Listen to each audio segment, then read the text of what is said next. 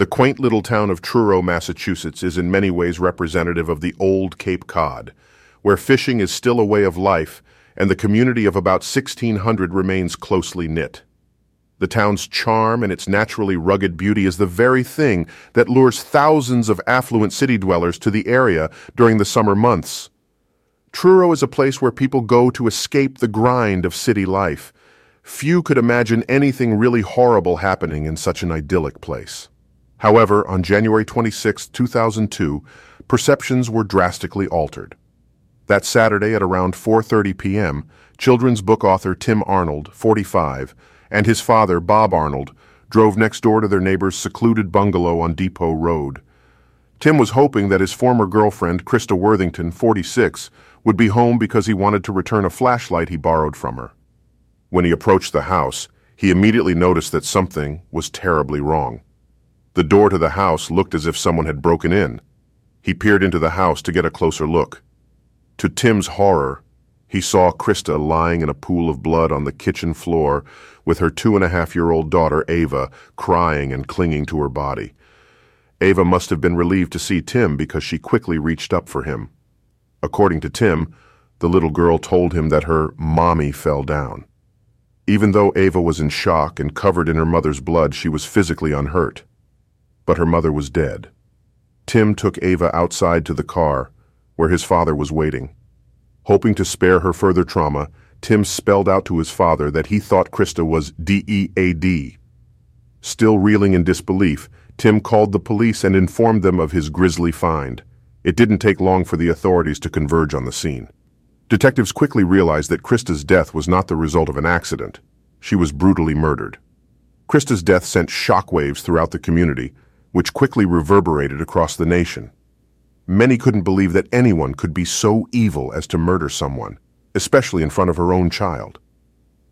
An investigation was quickly launched in the hopes of finding out precisely what happened to Christa and who killed her. It would be another 3 years before the truth was revealed. From early on, Christa was determined to make her mark in the world. She was ambitious, creative, and highly intelligent. She came by in honestly. Her mother, Gloria, was a talented painter, and her father, Christopher Toppy, was a former Assistant Attorney General of Massachusetts and a prosecutor. During her childhood, Christa lived with her family in Hingham, but every summer they would flee to Truro, where they had a cottage. Christa had a special place in her heart for the town, but it would be a while before she would spend any significant length of time there. She had places to go and things to do. After high school, she attended Vassar College, where she studied English. She graduated with honors in 1977 and immediately embarked on a career as an editor for Cosmopolitan in Manhattan before landing a job at Women's Wear Daily.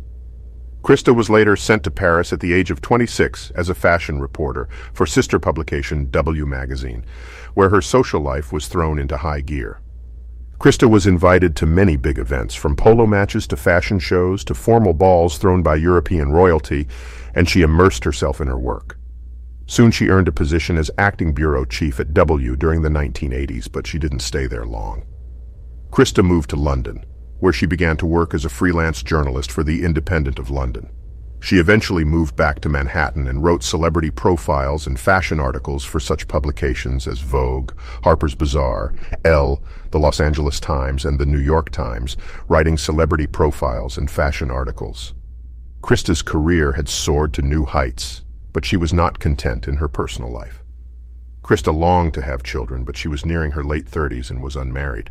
She decided not to wait for Mr. Right and instead tried to get pregnant by artificial insemination. It didn't turn out to be as easy as she thought. In fact, she learned from doctors that she was infertile, which was a devastating blow to her. At around the same time, Christa learned that her mother was dying of cancer. She immediately took leave from her job and moved to Hingham to take care of her. Not long after she moved, she heard some more disturbing news. Christa discovered that her father was having an affair with a woman almost half a century his junior. Cosmopolitan reporter Vanessa Grigoriadis quoted a friend of Christa's who said, "Even though things between her parents had long ago become something like a separation where the couple still lives together, Christa saw her dad's affair as a betrayal." The article further stated that she decided to take some distance from the situation by moving to her deceased grandmother's home in Truro. It was a choice that would have life-altering consequences. Not long after her move to Truro, Christa began a relationship with a shellfish constable and married father of 6, Tony Jackett, 51. The affair lasted off and on for around 2 years. Then, in 1998, what Christa would later describe as a miracle happened. She learned that she was pregnant. When Tony was informed about the pregnancy, he was deeply concerned that it would spell doom for his marriage. An article in the Boston Herald quoted Tony, who said, "I wasn't looking to end my marriage, but I am human. It was her choice to have the baby." Consequently, he ended his relationship with Christa. Not long afterward, Christa became involved with Tim Arnold. Tim was quoted in the Boston Herald saying that he thought she was really intelligent and sometimes caustic and quick and witty, just really full of life. However, the relationship did not last because Christa believed they were incompatible. They remained good friends. Tragedy struck in May 1999 when Christa's mother died after a long battle with colon cancer. 4 days later, Christa gave birth to a beautiful baby girl that she named Ava Gloria Worthington after her deceased mother.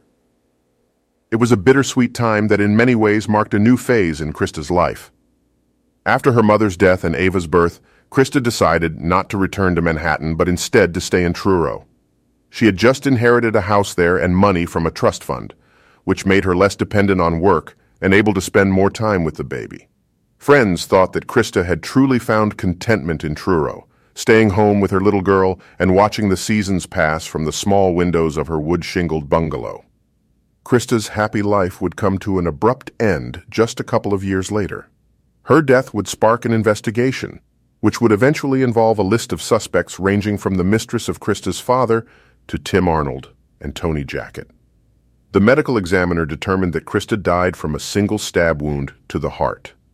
Defensive wounds on her body, such as trauma to the head and abrasions to the arms and legs, also indicated a struggle. Most importantly, there was clear evidence that Christa had sexual intercourse before her death. Investigators collected DNA samples from her body, hoping to find out the identity of her killer. Several items were missing from her house, including a wireless Panasonic phone, her ID, and credit cards. Her purse and car keys were found in the driveway. It is not clear if Ava witnessed the murder or was elsewhere in the house when it happened. What is certain is that she was on her own for around 24 to 36 hours, the length of time between Christa's death and the discovery of her body. During that time, the 2.5-year-old was able to sustain herself by suckling from her mother's corpse and eating cereal, which she found in the cupboard. At some point, Ava, too young to understand her mother's condition, tried to revive her mother with a drink from her sippy cup. Realizing that there was little evidence to work on, investigators began interviewing those who knew Christa, hoping to find new information that might provide more insight into her death. The police were especially interested in conducting interviews with Elizabeth Porter, the mistress of Christa's father, Tony Jackett, and Tim Arnold. What investigators discovered was a series of complex relationships that put some of the individuals in a more questionable light. Cape Cod District Attorney Michael O'Keefe was quoted as saying that Christa was an equal opportunity employer. She'd expletive the husbands of her female friends, the butcher or the banker. The remark outraged Christa's family. Nonetheless, it became increasingly clear that there were a lot of people who knew Christa that could have had a motive to kill her. Whether any of them actually did was another question, one that the police had yet to answer. One of the first to be questioned by police was Tony Jackett, because his relationship with Christa could have destroyed his marriage, which investigators believed was a motive to kill. Also, Christa was trying to obtain child support from him, which could have put a considerable financial strain on his family. But Tony repeatedly denied having anything to do with the murder and explained to police that his wife already knew about the affair at the time of Christa's death and had forgiven him. Moreover, he was willing to formalize the parenting agreement, meaning that he recognized Ava as his daughter and was willing to provide child support. But the main thing that vindicated Tony was the fact that his DNA didn't match that taken from the crime scene. Once Tony was no longer a person of interest, investigators then turned their attention to Tim. He was likely suspected because he once dated Christa and even lived with her briefly before she ended the relationship. The breakup could have been seen as motive enough to kill. Tim also had brain surgery shortly before the murder, which could have caused investigators to question if he was mentally stable at that time. Tim, who professed his innocence from the beginning, was keenly aware that he was a key suspect in the murder case and was deeply troubled about it. Tim was so distressed by the investigation and the murder of his friend that he even tried to take his life, resulting in him being hospitalized for a brief period. It was a relief when investigators learned that his DNA didn't match the DNA obtained from the crime scene. Police also had their eye on Elizabeth Porter, 29, the girlfriend of Christa's father. Elizabeth was a known heroin addict. Christa believed she was sponging money off her father. One theory is that Elizabeth could have been manipulating Christa's father, who was co-executor of the estate and trust fund his daughter was to inherit, in order to get the money for herself. If so, it could have been a motive enough to kill. Elizabeth also caught investigators' attention because she had been previously linked to another murder case a little more than a year before Christa's death. At one point, Elizabeth had offered sexual services to Dirk Greinader, a Boston allergist, who was later convicted of killing his wife. Elizabeth was a key witness at the trial, but was never implicated in the actual murder. Even though Elizabeth had a troubled background, investigators in Christa's case just couldn't find enough evidence to link her to the murder. The fact that the evidence found at the crime scene suggested a male attacker eventually led to Elizabeth's exclusion as a suspect. Thus, investigators were forced to look elsewhere. One of the places they hoped to find answers was in the State Crime Laboratory in Sudbury, where DNA samples were sent and processed. 3 years after Christa's murder, investigators decided to take drastic measures. They collected swab samples of as many Truro men as possible, hoping that they would find a genetic match with the evidence found at the crime scene. Hundreds of men volunteered to help out in the case by offering their DNA, but many also refused because the sample collection was not mandatory. Some of the area residents argued that the entire process of collecting swabs was unnecessary, since it was unlikely that the murderer would willingly volunteer evidence that would later implicate him. Furthermore, the crime lab had not yet finished processing all of the DNA samples taken from the original suspects because their resources were overtaxed and they had not had enough time to examine them. Thus, it made little sense to overburden them even more with hundreds of new samples. It was clear that the state was desperate to show that they were still working hard on the case and trying to find the killer, regardless of how irrational some found their methodology to be. After all the fuss, the crime lab never got a chance to process the new samples. Surprisingly, an earlier sample obtained in March 2004 turned out to be a genetic match with semen collected at the crime scene. It was the big break investigators were hoping for in a 3-year-long investigation. The man who voluntarily provided the police with the DNA sample was identified as Christopher M. McCowan, 33, a garbage collector who worked in Christa's neighborhood at around the time of her death. Investigators were interested in testing McCowan because he had a lengthy criminal record. His previous record included several restraining orders on Cape Cod involving 5 women, and he had even served time in a Florida prison for a variety of other offenses. Some of those offenses included car theft and burglary. As more facts emerged, investigators discovered that 3 years before McCowan gave the sample, he was actually interviewed by police concerning the crime. However, he didn't provide a DNA sample then and managed to elude police by moving frequently, within a 2-year period. The police finally caught up with him and were able to finally obtain his DNA, but it took another year for the sample to be processed and matched to that taken from Christa. On April 14, 2005, the police arrested McCowan at his home in Hyannis. He was charged with first-degree murder, aggravated rape, and armed assault.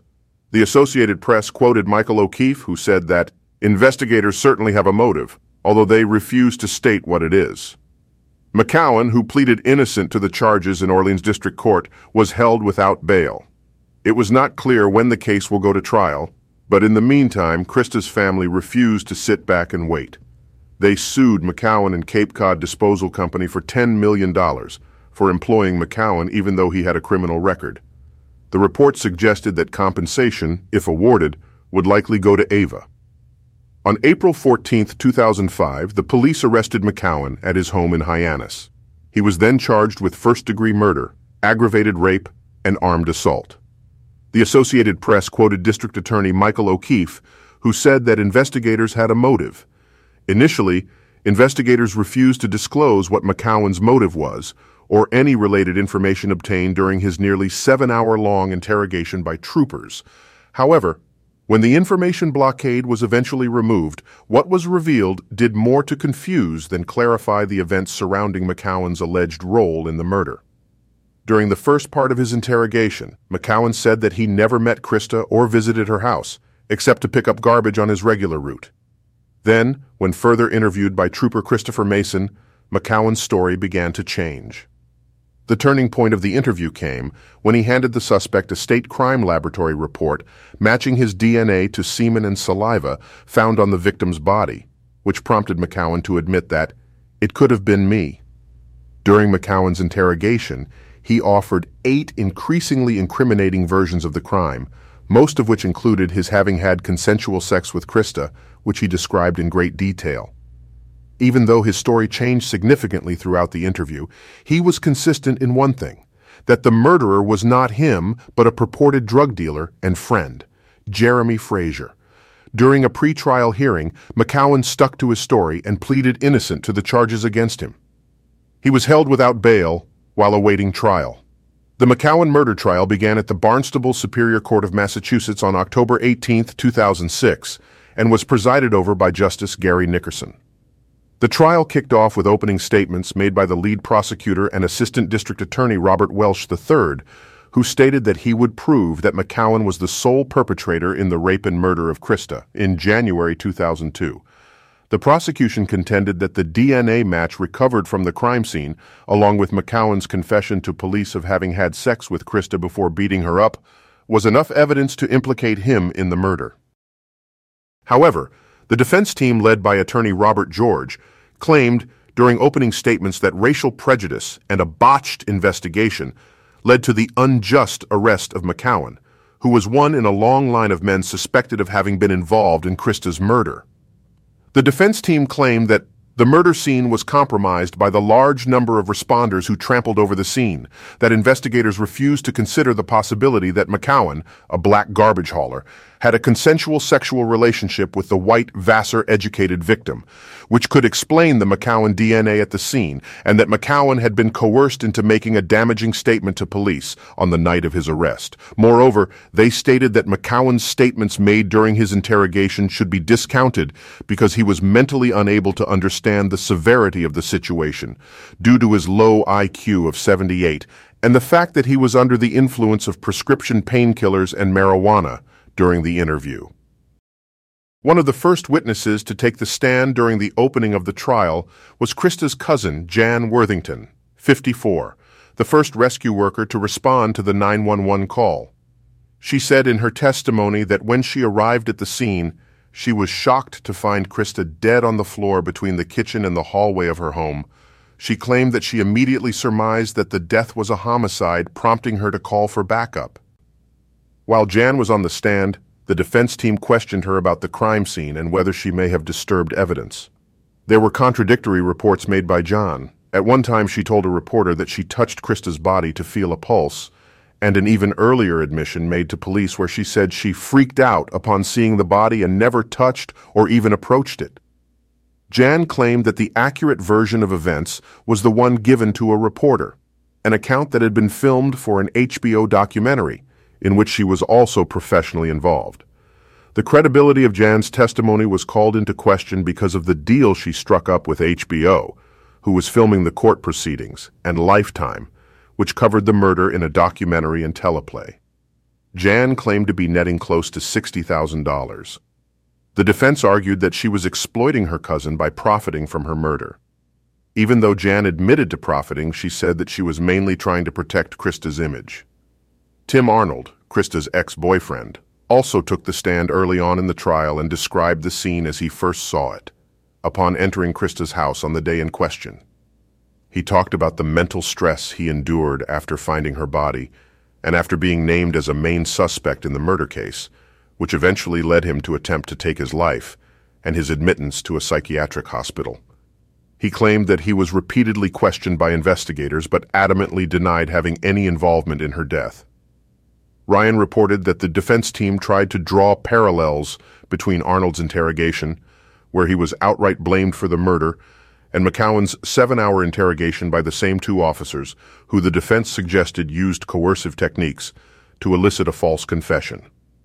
Reverting back to evidence that supported their argument that the crime scene was contaminated by first responders, the defense team questioned paramedic Jeffrey Francis, who claimed that he and one of his co-workers moved Worthington's body in an attempt to resuscitate her.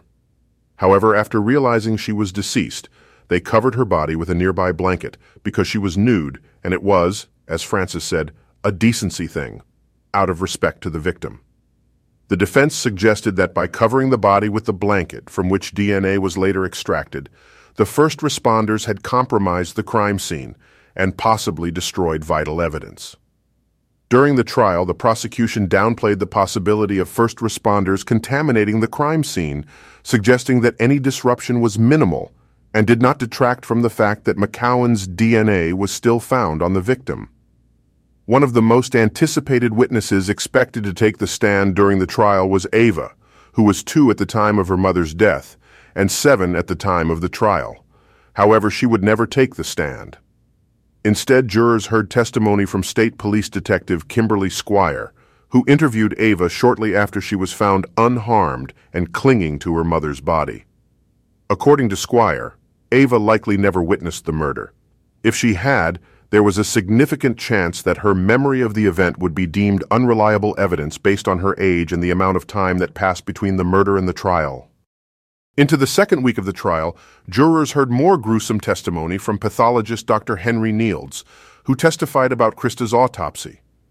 He claimed that by the time the medical examiner began his investigation, she was probably been dead for a day or a day and a half, and was unable to give a precise time of death. Nields told jurors that Christa had defensive wounds on her hands, and that she also had cuts and bruises on her torso and face, as well as blunt force trauma to her head. The fatal blow was from a stab wound from a knife to her left lung that was delivered with such force that the 1-inch wide blade that pierced her actually nicked the floor below her. Nields testified that because there was no evidence of trauma to Worthington's genitalia, it was not certain whether a sexual assault took place, even though McCowan's sperm was found at the scene. Despite McCowan's DNA being discovered on and near Christa, interestingly enough, his fingerprints were not. State Police Lieutenant Monty Gilardi testified. Of the 9 finger and palm prints lifted from inside Worthington's cluttered Truro home, from various items secured from the house and from her car parked outside, none were McCowan's. Moreover, none of the prints were found to belong to the emergency responders who came to the house. Later testimony by DNA examiner Christine Lemire revealed that Christa also had the DNA of at least 3 unidentified men under the fingernails of her right hand, genetic profiles that also did not match McCowan's. The big question that many wondered about was whether some of the DNA belonged to Frazier, the man who McCowan blamed for the murder, or someone else. During his interrogation, McCowan provided troopers with contradicting accounts of what happened around the time Christa was murdered. He said that he was intoxicated on the night of her death and couldn't remember much that occurred, including whether or not he had sex with Christa. He later recanted and said that he did have sex with her, although it was consensual. The man who interviewed McCowan after his arrest, State Trooper Christopher Mason, told jurors that McCowan then began to describe how he and his friend Frazier drove from a bar to Christa's house to have sex with her, even though he claimed earlier that he never knew her. McCowan said that when he arrived at Christa's house, she willingly consented to sex with him, but during that time, she became fearful that Frazier, who had wandered into her home office, was stealing from her. He then claimed that after Christa confronted him, Frazier beat her up. In later testimony, McCowan admitted to also beating Christa up, and that at some point, Frazier stabbed her. His story of Frazier murdering Christa was the only account that remained consistent throughout his interview. Yet was there evidence to back it up? Based on the prominent role Fraser played in McCowan's testimony and the fact that DNA and handprints from other men were obtained from the crime scene, it was not surprising that Fraser became a second person of interest in the trial. In the hopes of finding out the truth of his involvement or lack thereof, Fraser was asked to take the stand. During his much-anticipated testimony, Fraser claimed that he had no part in Christa's murder and was at least 13 miles away at the time it was alleged to have occurred. According to Fraser, he was at a house party where he drank all night and brawled with a group of men before going home with a friend to sleep off the alcohol. Several witnesses attested to seeing Fraser at the party and driving home with his friend. McCowan was also seen at the party that night, although no one remembered seeing him as the evening progressed. Fraser had an alibi. Moreover, the prints that were found at the scene of the crime, as well as the DNA, did not match Fraser's hand and fingerprints or his genetic profile. Interestingly, the identities of those who left behind the prints and DNA at the crime scene remained unknown. Nevertheless, the jury's focus landed back on McCowan, who was beyond doubt with Christa near or at the time of her murder. Several more witnesses who testified before closing arguments were finally heard from both sides. The prosecution once again contended that the evidence undeniably proved McCowan was the sole culprit in the murder. The defense argued that the investigation was botched from the start and that a lot of evidence remained untested, leaving the possibility that there may have been another person involved in the crime. Finally, on November 7, 2006, jurors deliberated on the case.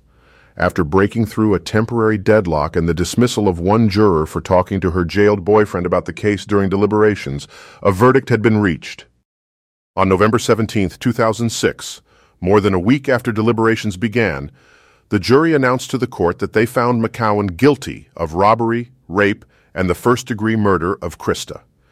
Tears immediately sprung into McCowan's eyes as other family members from McCowan's and Christa's families wept. Christa's cousin Mary said in a statement, "This is about a little girl losing her mother in the most heinous way imaginable. It is about the loss of a loving, vibrant woman. There will never be closure because Christa is never coming back to us." McCowan had told the judge that he did not murder Christa, although he felt sorry for the victim's family, and that he never meant for this to ever take place.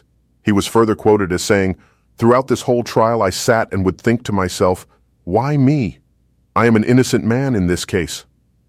McCowan was eventually sentenced to life in prison, with no parole, at the Massachusetts Correctional Institution at Cedar Junction in Walpole.